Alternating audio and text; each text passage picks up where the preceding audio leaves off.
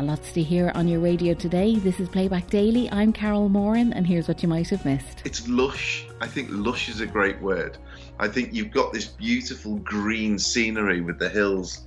I just fell in love with Ireland. It's a place very close to my heart. What you call physical trademarks. So Usain Bolt's lightning bolt pose. That one, yeah. The arms to the side, you have to pay him. You're going to have to pay him now, Oh, unfortunately, even though you need it on radio. But you sort of wonder, what is Matt Hancock's plan here? Trying to spin both plates is an odd thing. Another thing he says that he's doing this is to create awareness for dyslexia. I mean, this is the frustration that I have. I'm dyslexic, and I feel that you can create awareness without having to go on TV and eat various parts of an animal.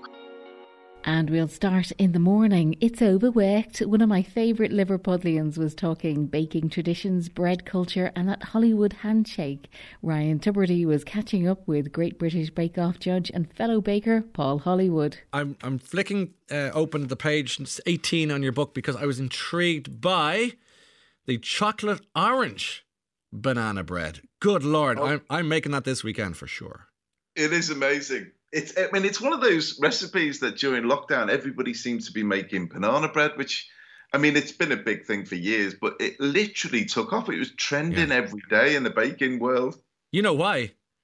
Because it's easy to make. It's easy to make because if I can make it, Paul, anyone can make it, and that's. But I love the twist though, because I like chocolate orange. I know it's controversial, but we can go further into that in a moment. But four bananas is quite a generous helping of bananas you're throwing in there. Yeah, I do like the flavour. I think it makes it quite liquid, but on the bake, if you have a nice slow bake, it opens it up and keeps it nice and moist inside, which is exactly what you want with a banana bread / cake, which is what it is essentially. Bread versus cake. We could again another debate that ongoing. How's life with you, Paul? Are you keeping well? Yeah, it's good. No, it's good. I sort of did all my bake-offs this year, including the one for Rocco, which we did the American bake-off as well, which we finished. And we did the very first celebrity American one, which comes out December, I think, on the Roku channel over in the States. And who should we look out for on that? Who? Oh, Marshawn Lynch. Footballer. Really? He was a handful, but a really, really nice guy, actually. We had good fun. You were in Ireland some years ago to film City Bakes, and I'm not looking for you to tell us how great we are because it's too obvious. But be honest, because you're a straight shooter. That's why I like what you do on the Bake Off. What strikes you about Ireland when you get here? I love it. I love the people. I love Dublin. I think it's there's such a buzz in Dublin when you're walking around. I'd never been there, since I've been baking, I've been back a couple of times, but I just fell in love with the place. I know family-wise, there's DNA in my blood that goes back to Ireland. I'm trying to dig around in that to try and find out, but I love Ireland. I did a lot of travelling when I was filming in Roscrea as well. Yes. I had friends in Galway and Wexford, and so it's lush. I think lush is a great word. I think you've got this beautiful green scenery with the hills. I just fell in love with Ireland. It's a place very close to my heart. Well, it would be in the sense that Liverpool and Ireland are kind of joined at the hip, aren't they? We are, yeah. What's the most eastern city in Ireland? Well, Liverpool. Yeah, that's true. And Paul spoke about filming in Roscrea with the monks. There was I think the prior at the time was Kevin, and we did. I was making bread with the monks because they've got a beautiful old bakery in there. And the problem is a lot of the monks aren't picking up the mantle and making bread. And they were worried that no one was going to pick it up. I hope someone has, because that was 20 years ago now. Yeah. So I went in there, made a few breads with them, and we gave it to the guys, the school over in Roscrea Schools. They make a lot of the bread for there. And then after a couple of days being with them, filming with the monks, it was I loved it. I was so chilled out. Yeah. And then the prior called me to his office and he said, Paul, I need to talk to you. And I said, oh yeah, what's the problem? He said, no, there's no problem. He said, I think you should become a monk. Really? And I went, right. I said, there's a couple of problems with that, really. I said, one, I'm not Catholic. Two, I'm married. Yeah. Yeah. But besides that, I would join you in a heartbeat. He didn't try to push it further and convert you or anything on the spot, no. Oh, no. I mean, I enjoyed. He showed me around the Abbey and the beautiful chalice they've got around the back, the cup with all the jewels on it. It's just stunning. It's an amazing, historically, it's an amazing place with a link to the Pope.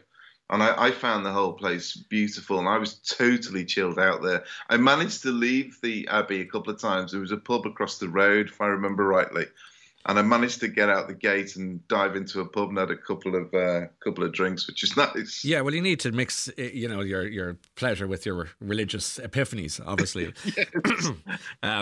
Isn't it interesting, though, that the monks, and I'm sure the nuns were the same in terms of baking and traditions? It could be honey. It could be, religious orders tend to have this sort of background, don't they? Yeah, it's a discipline, isn't it? And it's when you think about it, it's a very old tradition. Baking. It goes back, tens of thousands of years. Really, we've been baking, but really, the first sourdough goes back probably about 4,000 years to ancient Egypt.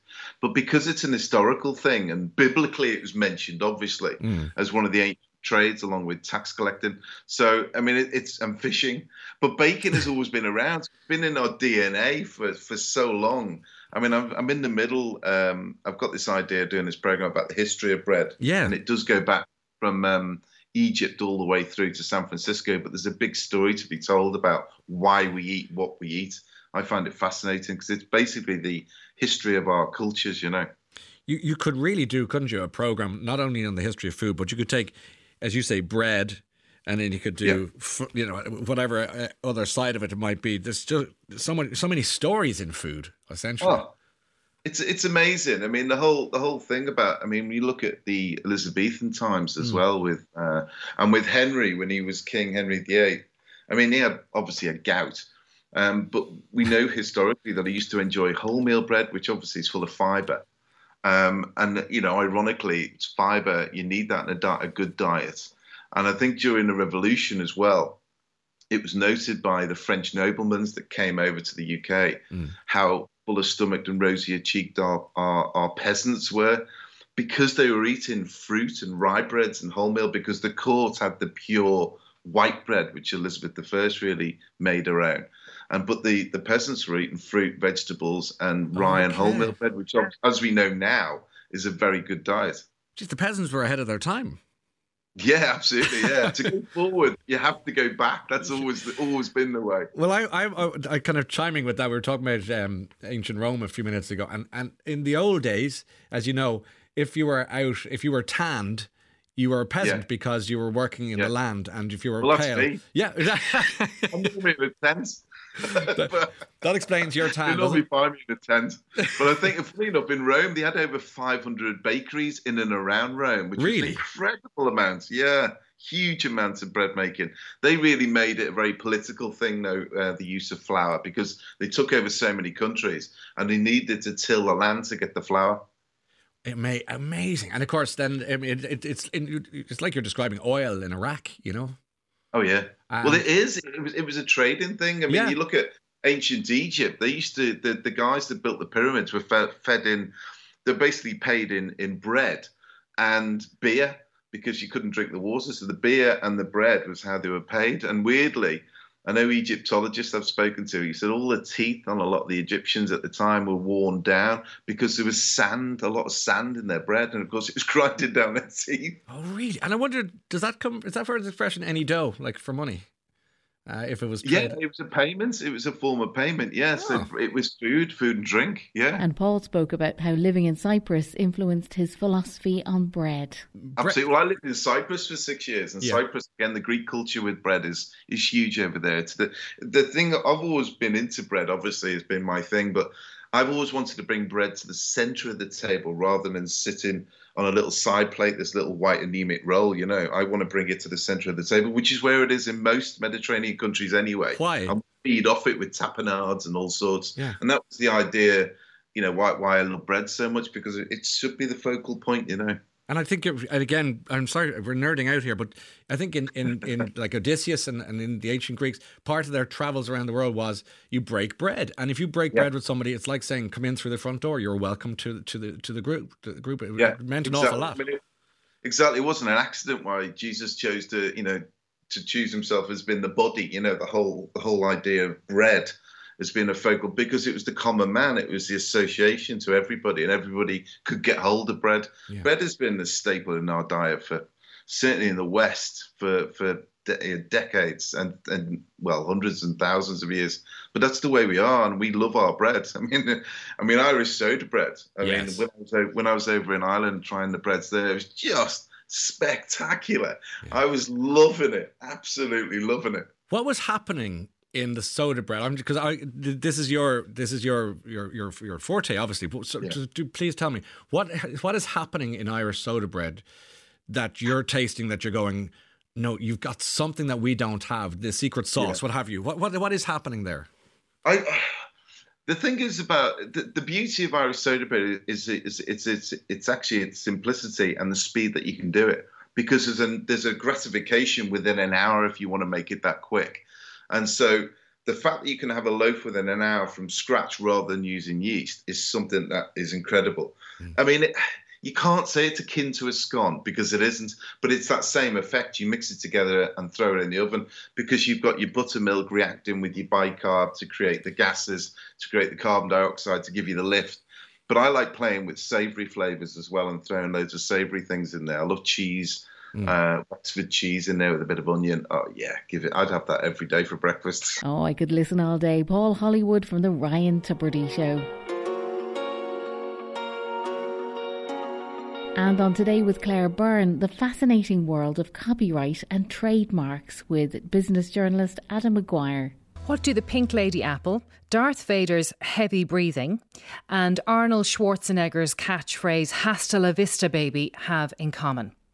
Well, the answer is that they're all trademarks. Basically, a phrase, symbol, colour, design, or a combination of all of those that makes you stand out from competitors and allows consumers to recognise your product in the marketplace.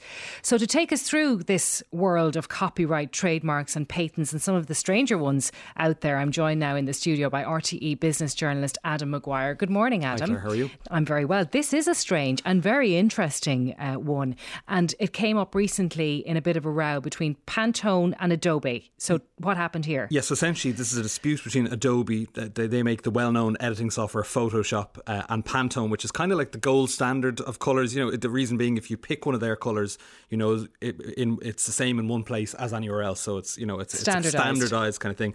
And in the past, the Pantone colours were pretty much built into Photoshop and other Adobe products. But now they're being asking users to pay a fee, $15 a month, because the license has expired. And if they don't, the Pantone colours that they're using in their designs turn to black. Even if it's in an old design, if they open the file, it used to be red, now it turns black because of this license. $15 a month. They're having a laugh. Yeah, I know. they are, but I'm sure someone will pay it anyway. So you can own a colour now, can you? Kind of. The idea of owning a colour isn't actually a new thing. It has a very long history, long before trademarks were a thing.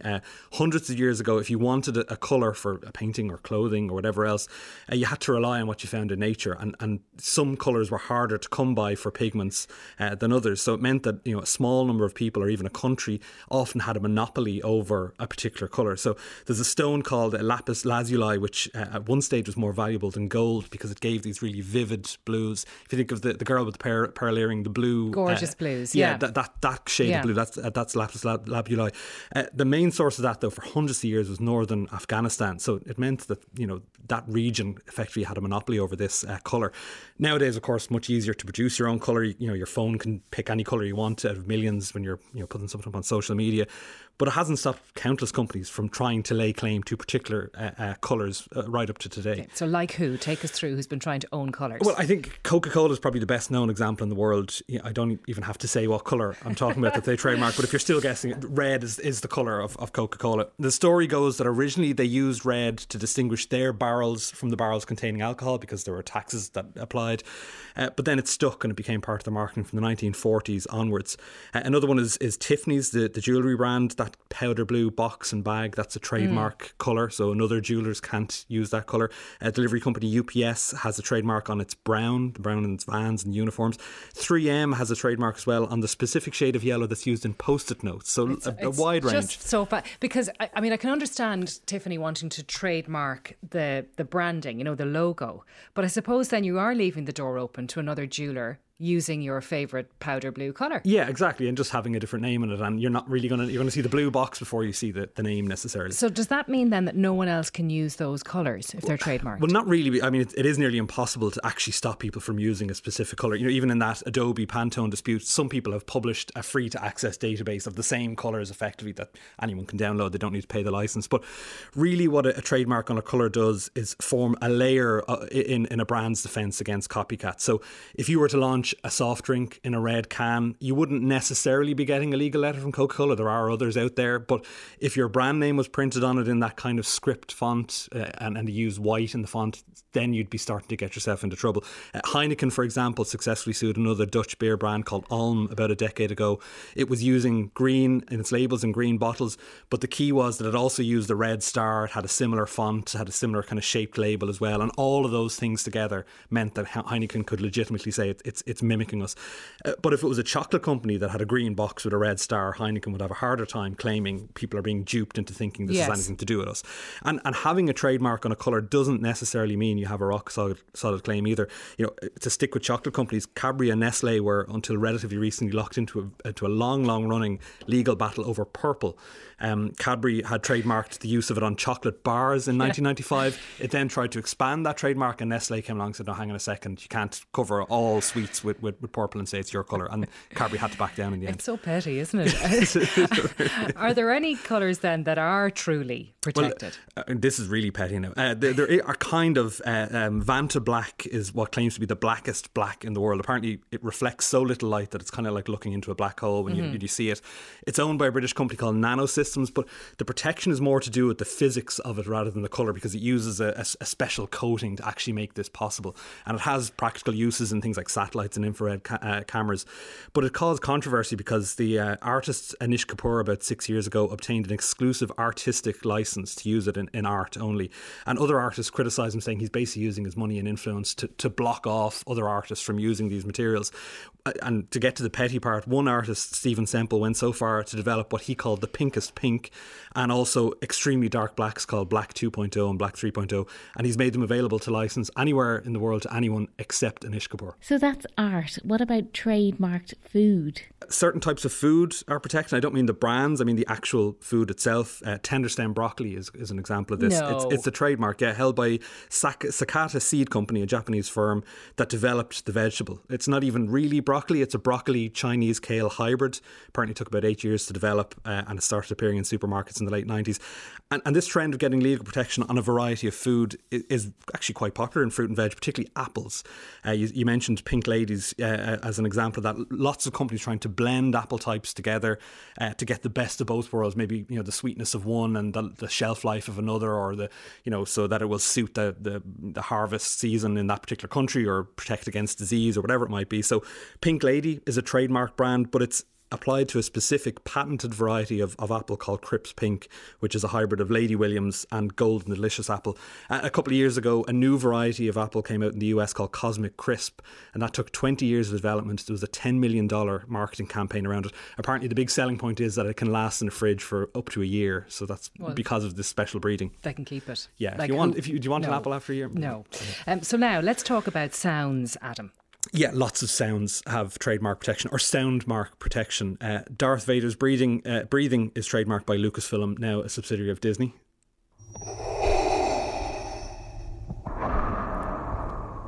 Yeah, and the hum of the lightsaber is also, that's another one that Lucasfilm has. NBC Universal has a trademark on that sound that's used in Law and Order. People will identify it. Let's hear that. That's it? Yeah, that's it, yeah. Very, very short, yeah. It's also used in what's called an audio logo. So there's short kind of stings that would identify a product or a brand. So that little startup chime people remember from Windows, that was an audio logo of Microsoft. Same goes when you turn on your Mac or your iPhone. That little chime is often copyrighted. And there's a really famous one that used to be played on the end of ads to tell you that you had a Pentium processor. Oh, that's very familiar, isn't it? That's Intel. So, and again, that's the idea that it's immediately identifiable. You know what the product is based on that sound. This one is more of a song than a jingle, but the Happy Birthday song was legally protected until recently as well. It's based on a song written by American sisters Patti and Mildred Hill in the 1890s. It ended up in the hands of record label Warner Chappell. They charge a license fee for any use in it, TV, film, radio, anything like that. At one stage, they were earning $2 million a year from Happy Birthday alone. Extraordinary. But the copyright was deemed invalid in 2016 in the US because it was deemed that the copyright covered the piano arrangement but not the tune or not the lyrics or the melody.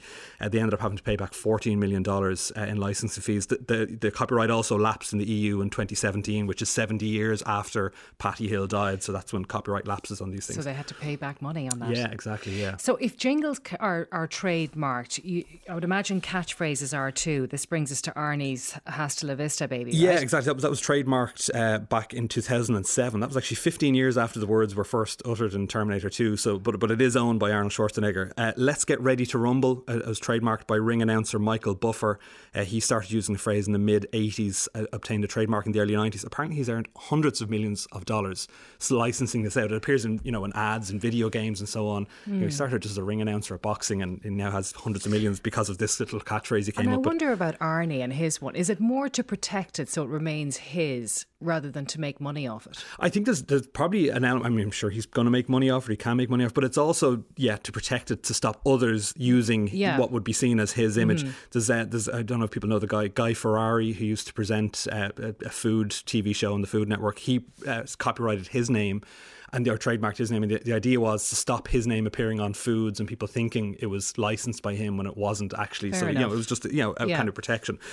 But some really, really strange ones in the catchphrases. Paris Hilton has a trademark on "That's Hot." That's based on what she used to say a lot in that TV show she did many, many years ago. Apparently, she won a case against Hallmark on the back of that trademark. Taylor Swift has copyright on "This Sick Beat," which is a line that popped up in her song "Shake It Off." She actually has loads of trademarks when you go through the records. She has things like "'Cause We Never Go Out of Style" and "Party Like It's 1989," which I'd say Prince's estate probably have a claim there because it's clearly derivative of him. Others then of what you call physical trademarks. So Usain Bolt's lightning bolt pose. That one, the arms to the side. Yeah, that's it. That's trademarked. I'm not allowed to do. Have I to pay him? You're going to have to pay him now. Oh, Yeah, unfortunately. Yeah, even though you need it on radio. But Adam Maguire from Today with Claire Byrne. And after Monday's documentary on One, Blackrock Boys, about abuse at Blackrock College and other Spiriton-run schools, another day of harrowing testimony from victims on Liveline. A health warning, as we call it, about today's programme, dealing with issues of a very, very sensitive nature, especially if there are young ears around. So please use your judgment. Because we're going back to more allegations about Blackrock College, more new allegations about Kimmage Manor,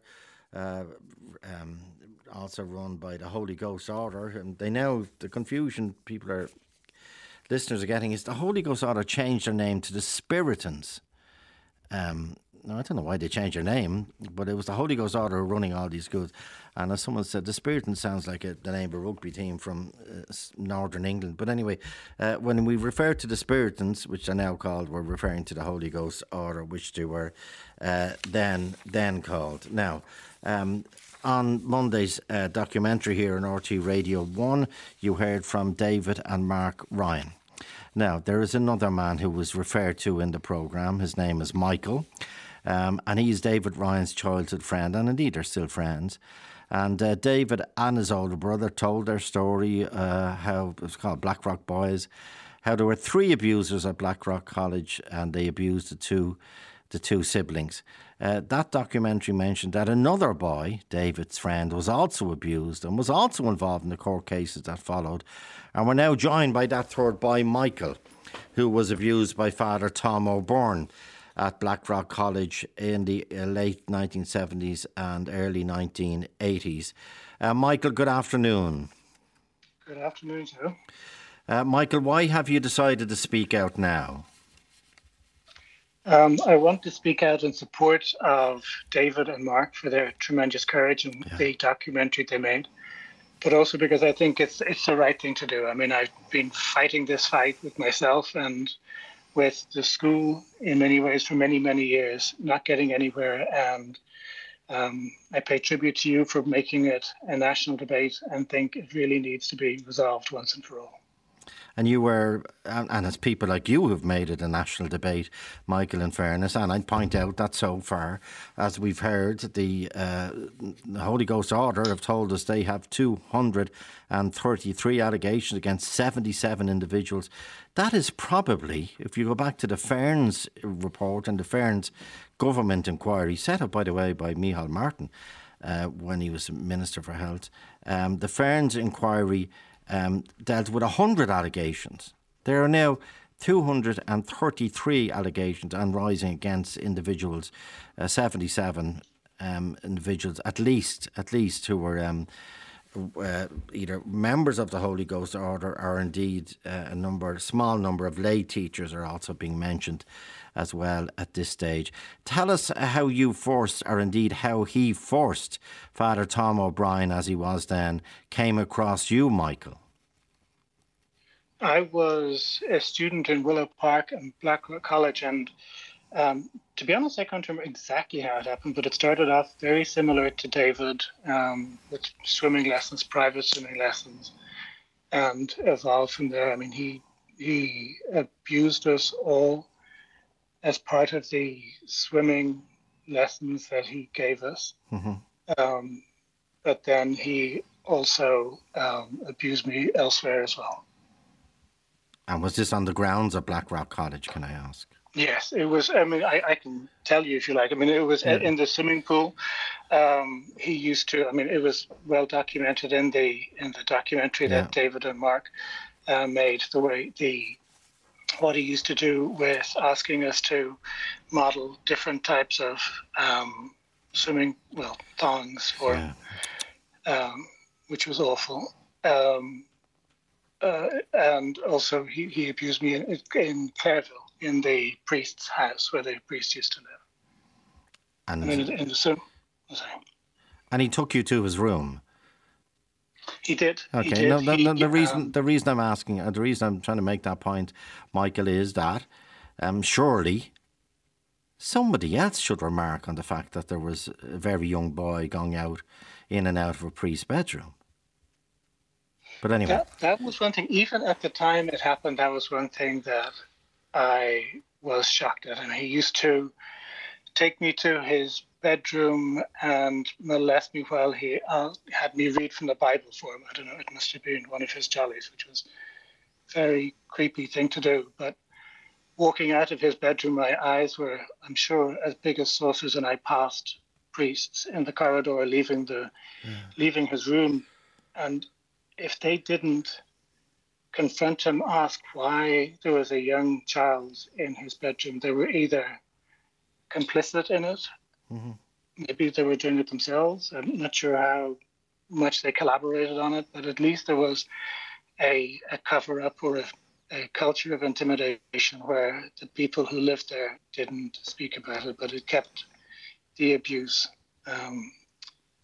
covered up for many, many years, far too many years. So Michael ended up at the Supreme Court and he spoke about that experience. Now, you, along with David and Mark, decided to take your case, as I say, to a higher court, but that didn't work out as expected either.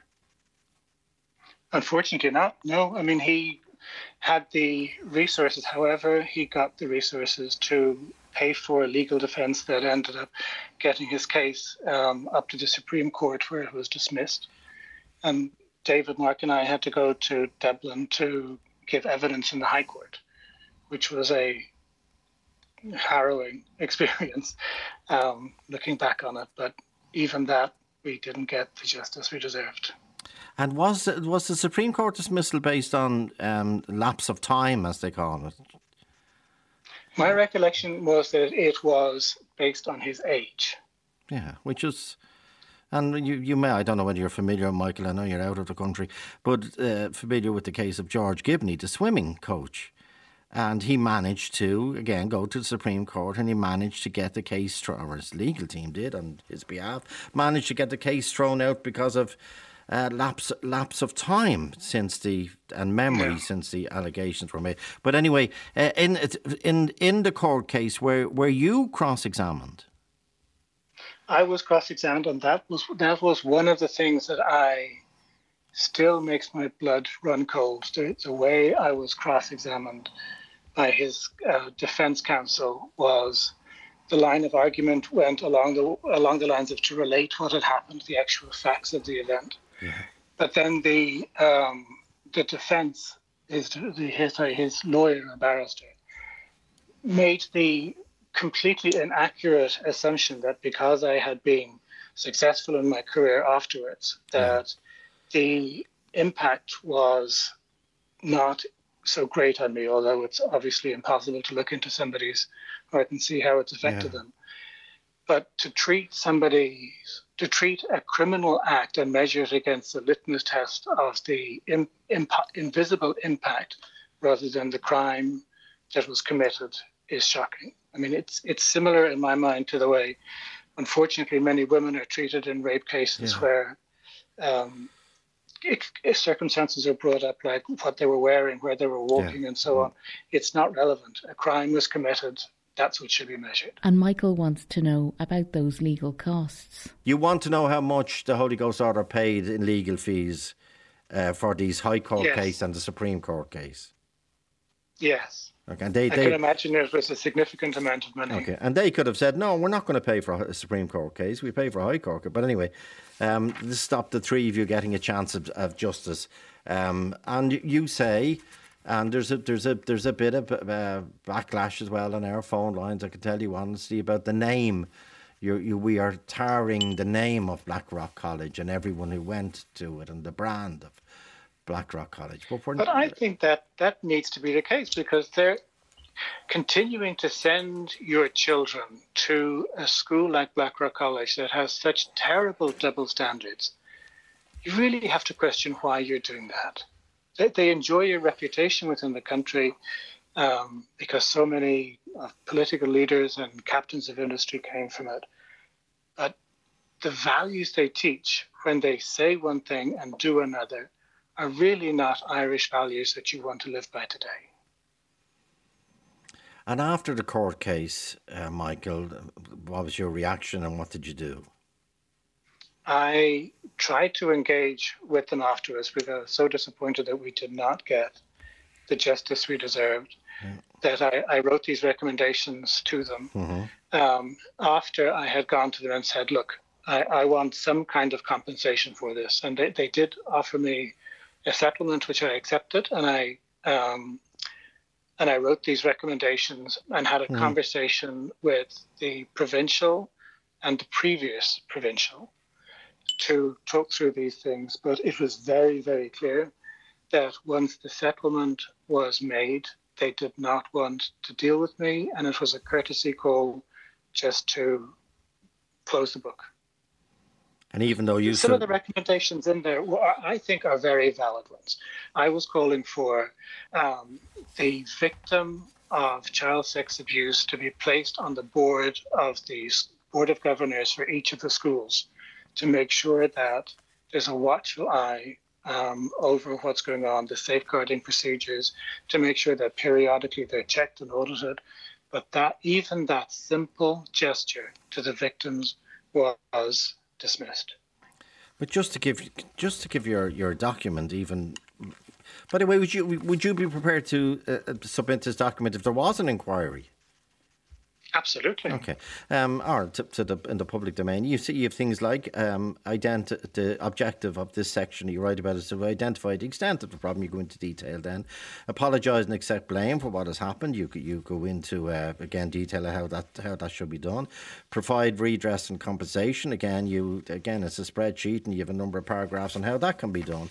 And then it goes on to the next page. Then you say, for both victims and family, openly discuss how things are going to change. And you have a 10-point plan you're offering to them. Then you say, ensure that mistakes of the past are not repeated in the future, and parents can send their children to Holy Ghost schools with confidence. And then you have, in that section, you go into school governance and culture. You list the radical changes that should be initiated. They got a lot of advice. You know what, Joe, they got a lot of advice from you, Michael, and they got a lot of saying. The hardest. Sorry.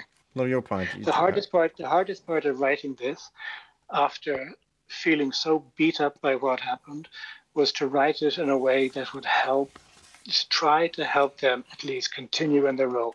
My firm belief is that they should have nothing to do with education. I know they have supposedly taken a step back, but they should in no way be involved as an order with anything to do with young people or the education of young people. They have a poor moral compass and shouldn't do this. So that section on helping them think what they might possibly do to regain their reputation was written with a heavy heart.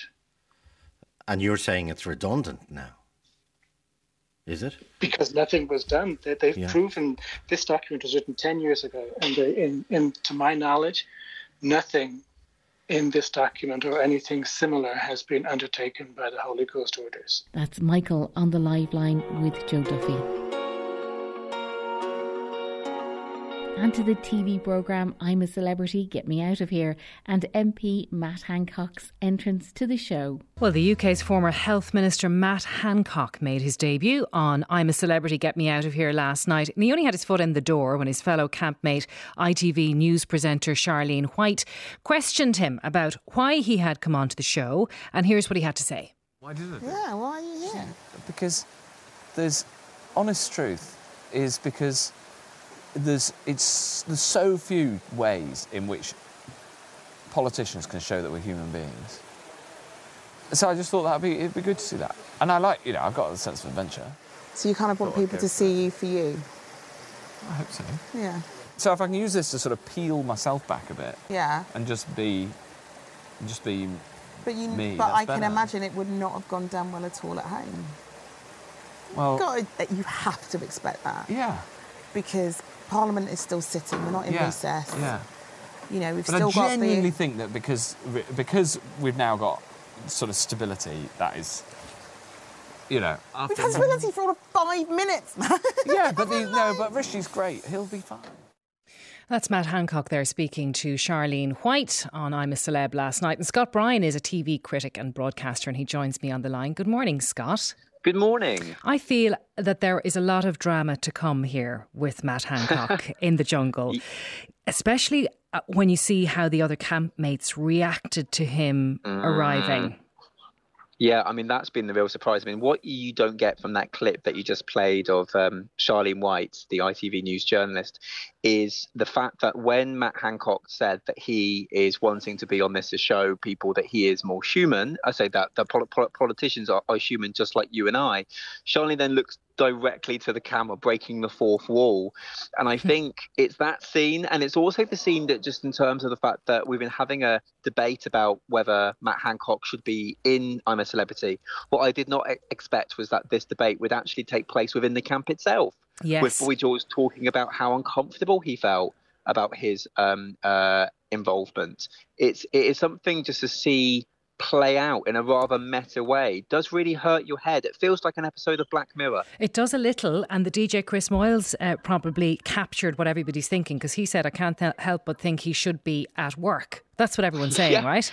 Yeah, because I feel like there's no problem, I think, in terms of politicians going on to then have entertainment careers, but it tends to be the fact after they are no longer a standing MP, once they have stepped down as representing their constituents.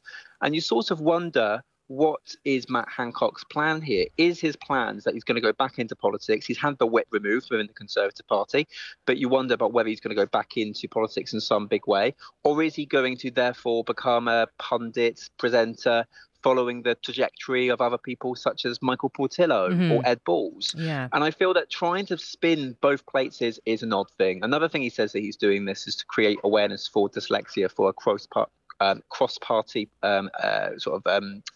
initiative.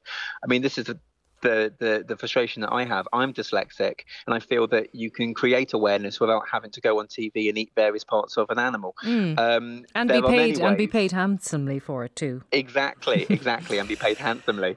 So going back to that debate that the housemates seem to be struggling with almost within themselves, how do we react to this man? I got the impression that some of them don't agree with his politics, full stop. But also they're saying, well, we have to live with him in this camp for 2 weeks. So we have to almost get over our problem with him. Like Boy George was in tears, wasn't he? Because he was talking about his mother who had COVID and was in hospital and he couldn't get to see her. And that for him was all he could think about when he was looking at Matt Hancock.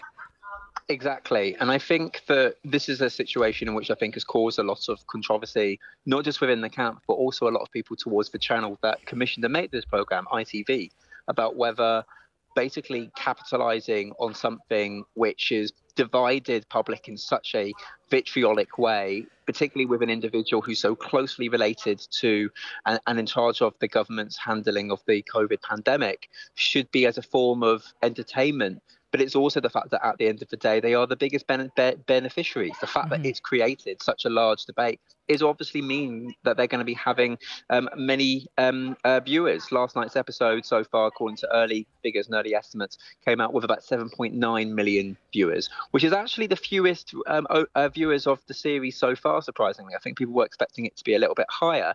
But 7.9 million people watching the same programme at the same time in this day and age of streaming and so many different competitors is absolutely huge for ITV, and they would be very happy with that. And don't forget, it's the day that The Crown, the new series of The Crown, was released as well on Netflix. So, taking all of those factors into account, Scott, it's not bad. Mm-hmm.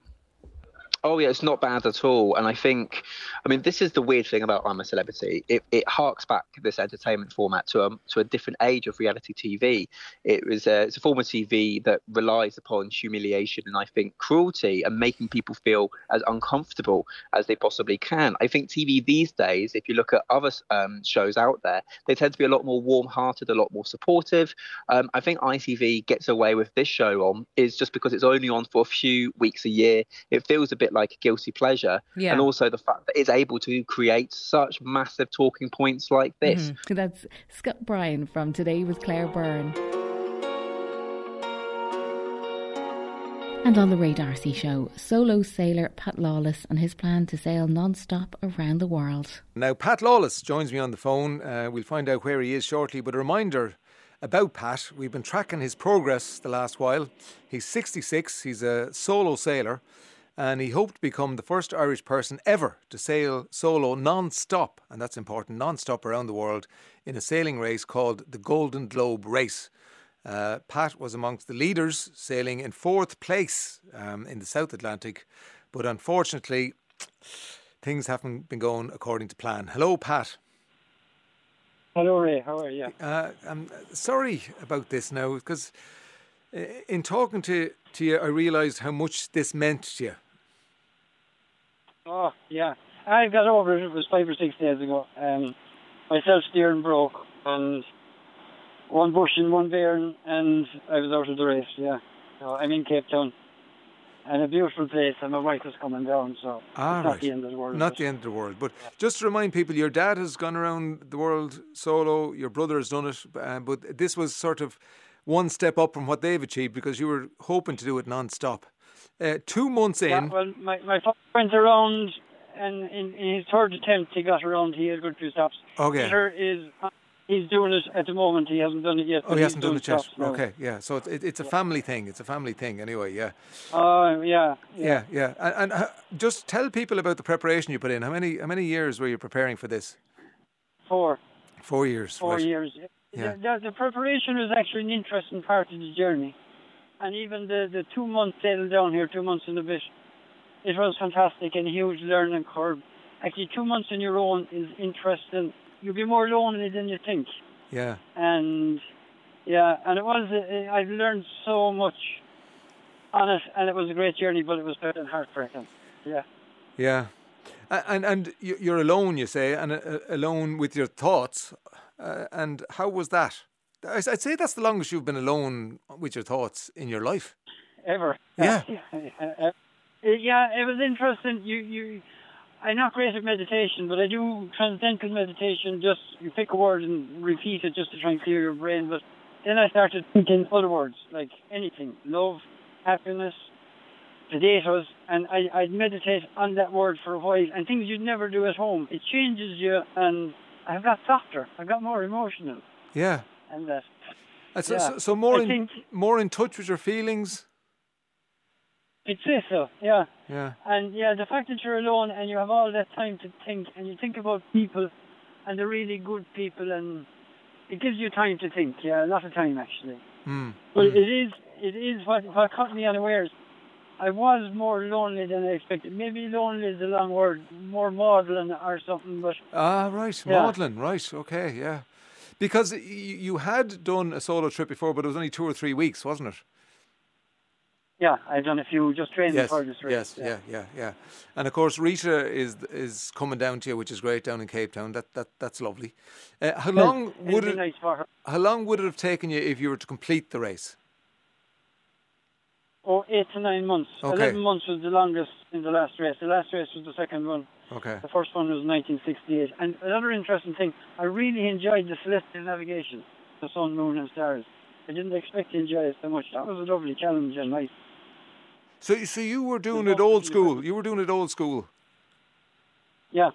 There's no modern equipment, no water makers. It's an old-fashioned vintage race, which makes it affordable. It's all good. And I really did enjoy doing that.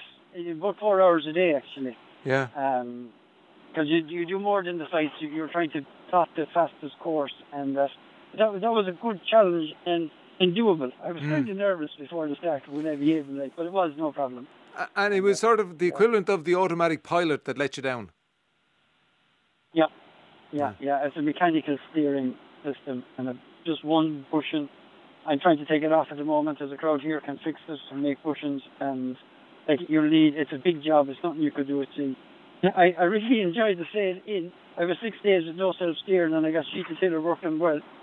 And that's another thing anyway. If you're into sailing, the sheet of tiller worked really well.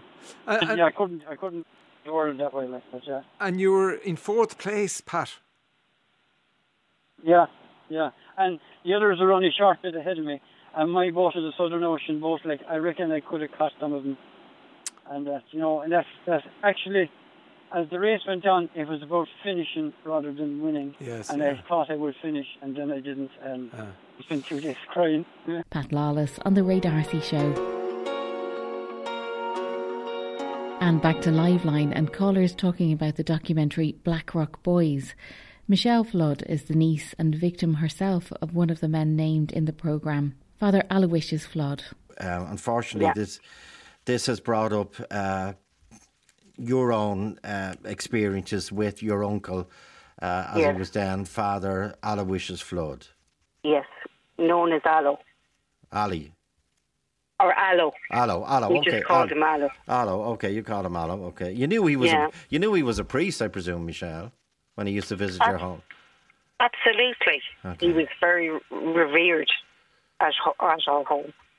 Okay. Look, I'm 47 years. I thought I would bring his name to my grave. I never thought his name would come out. Yeah. The church have protected him for far too long. And even when he died, his funeral was kept quiet. And I think that's because they knew the level of abuse that he had done. And did he perpetrate your uncle abuse on you, Michelle? Absolutely, yeah. I've blocked out an awful lot, Joe, but I do remember he visited our home on every occasion, like Easter, Christmas. Yeah. He used to say Mass in the front room of our home, and he would. He was a very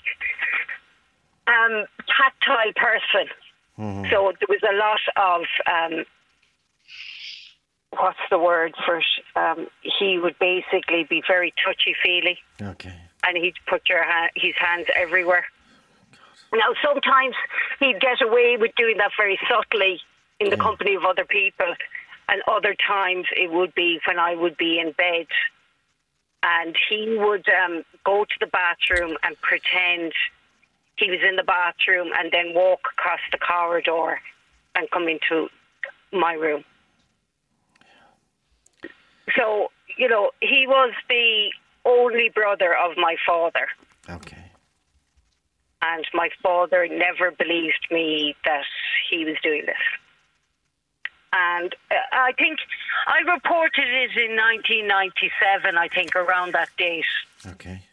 And to the guards in Galway in Mill Street.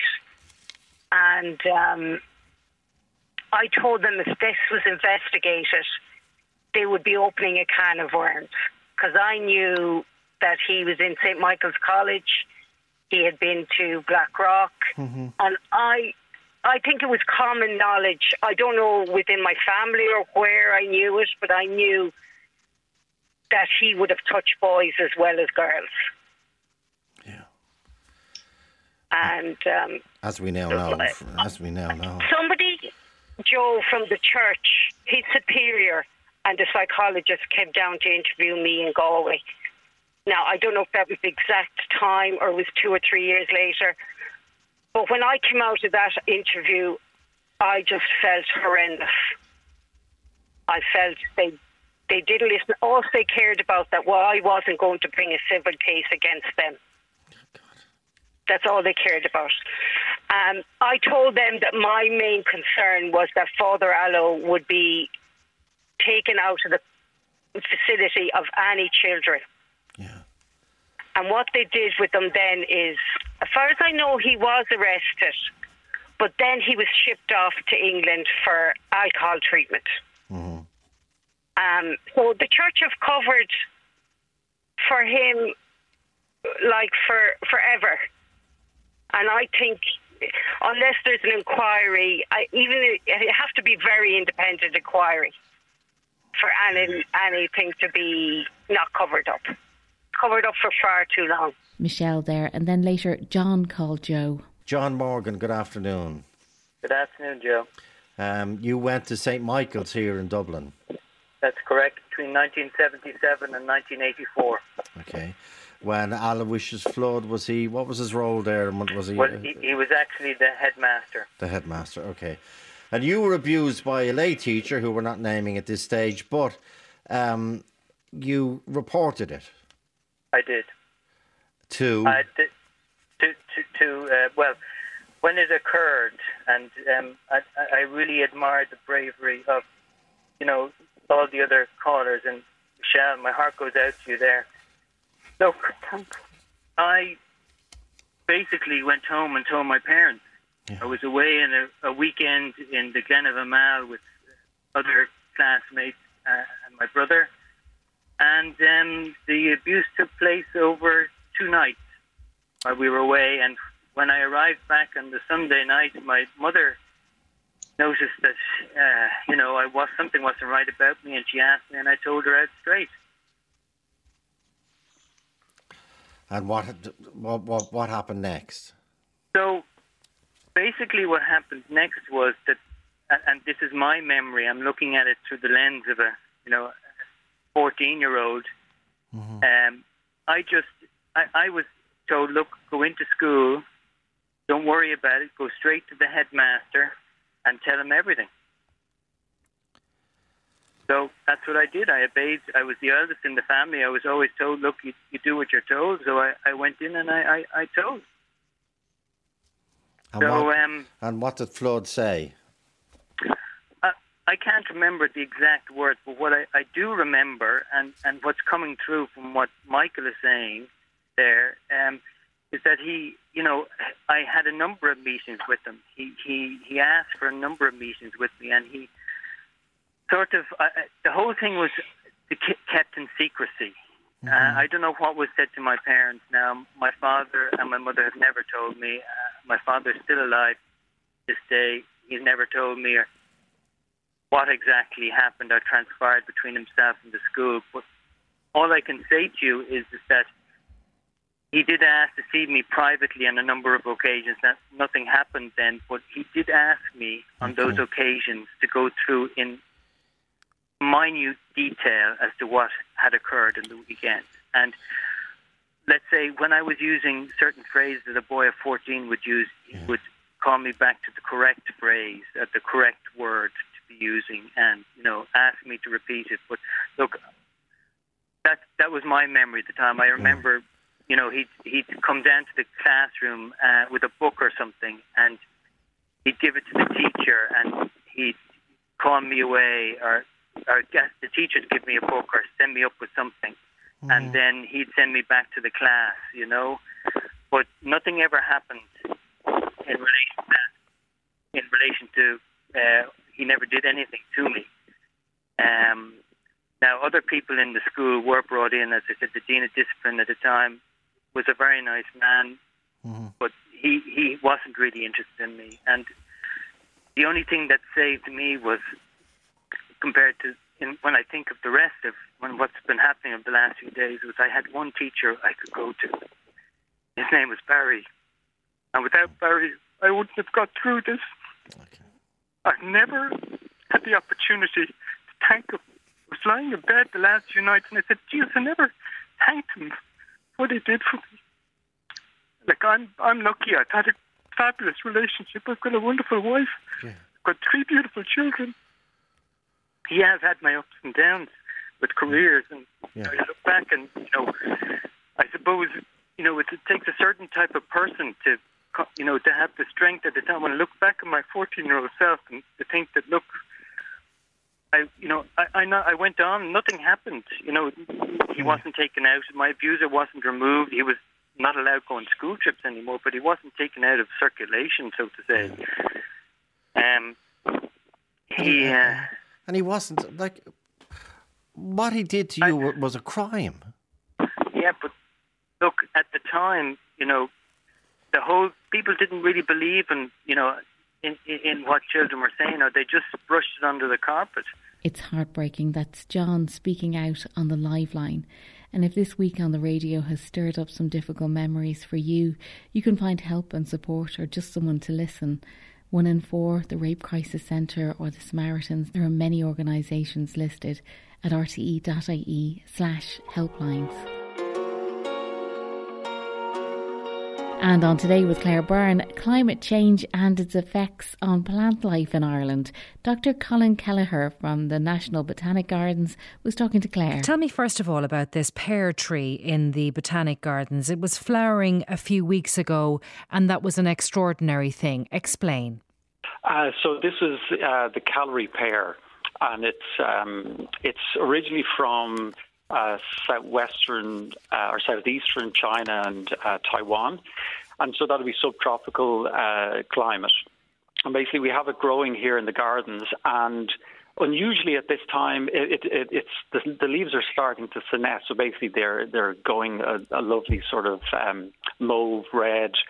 But at the same time, it decides to produce loads of flowers, which is very unusual. That really shouldn't happen. That should happen in the spring.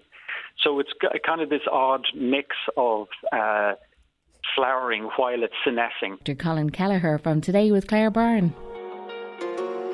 And that's it for Playback Daily, so mind yourself till next time.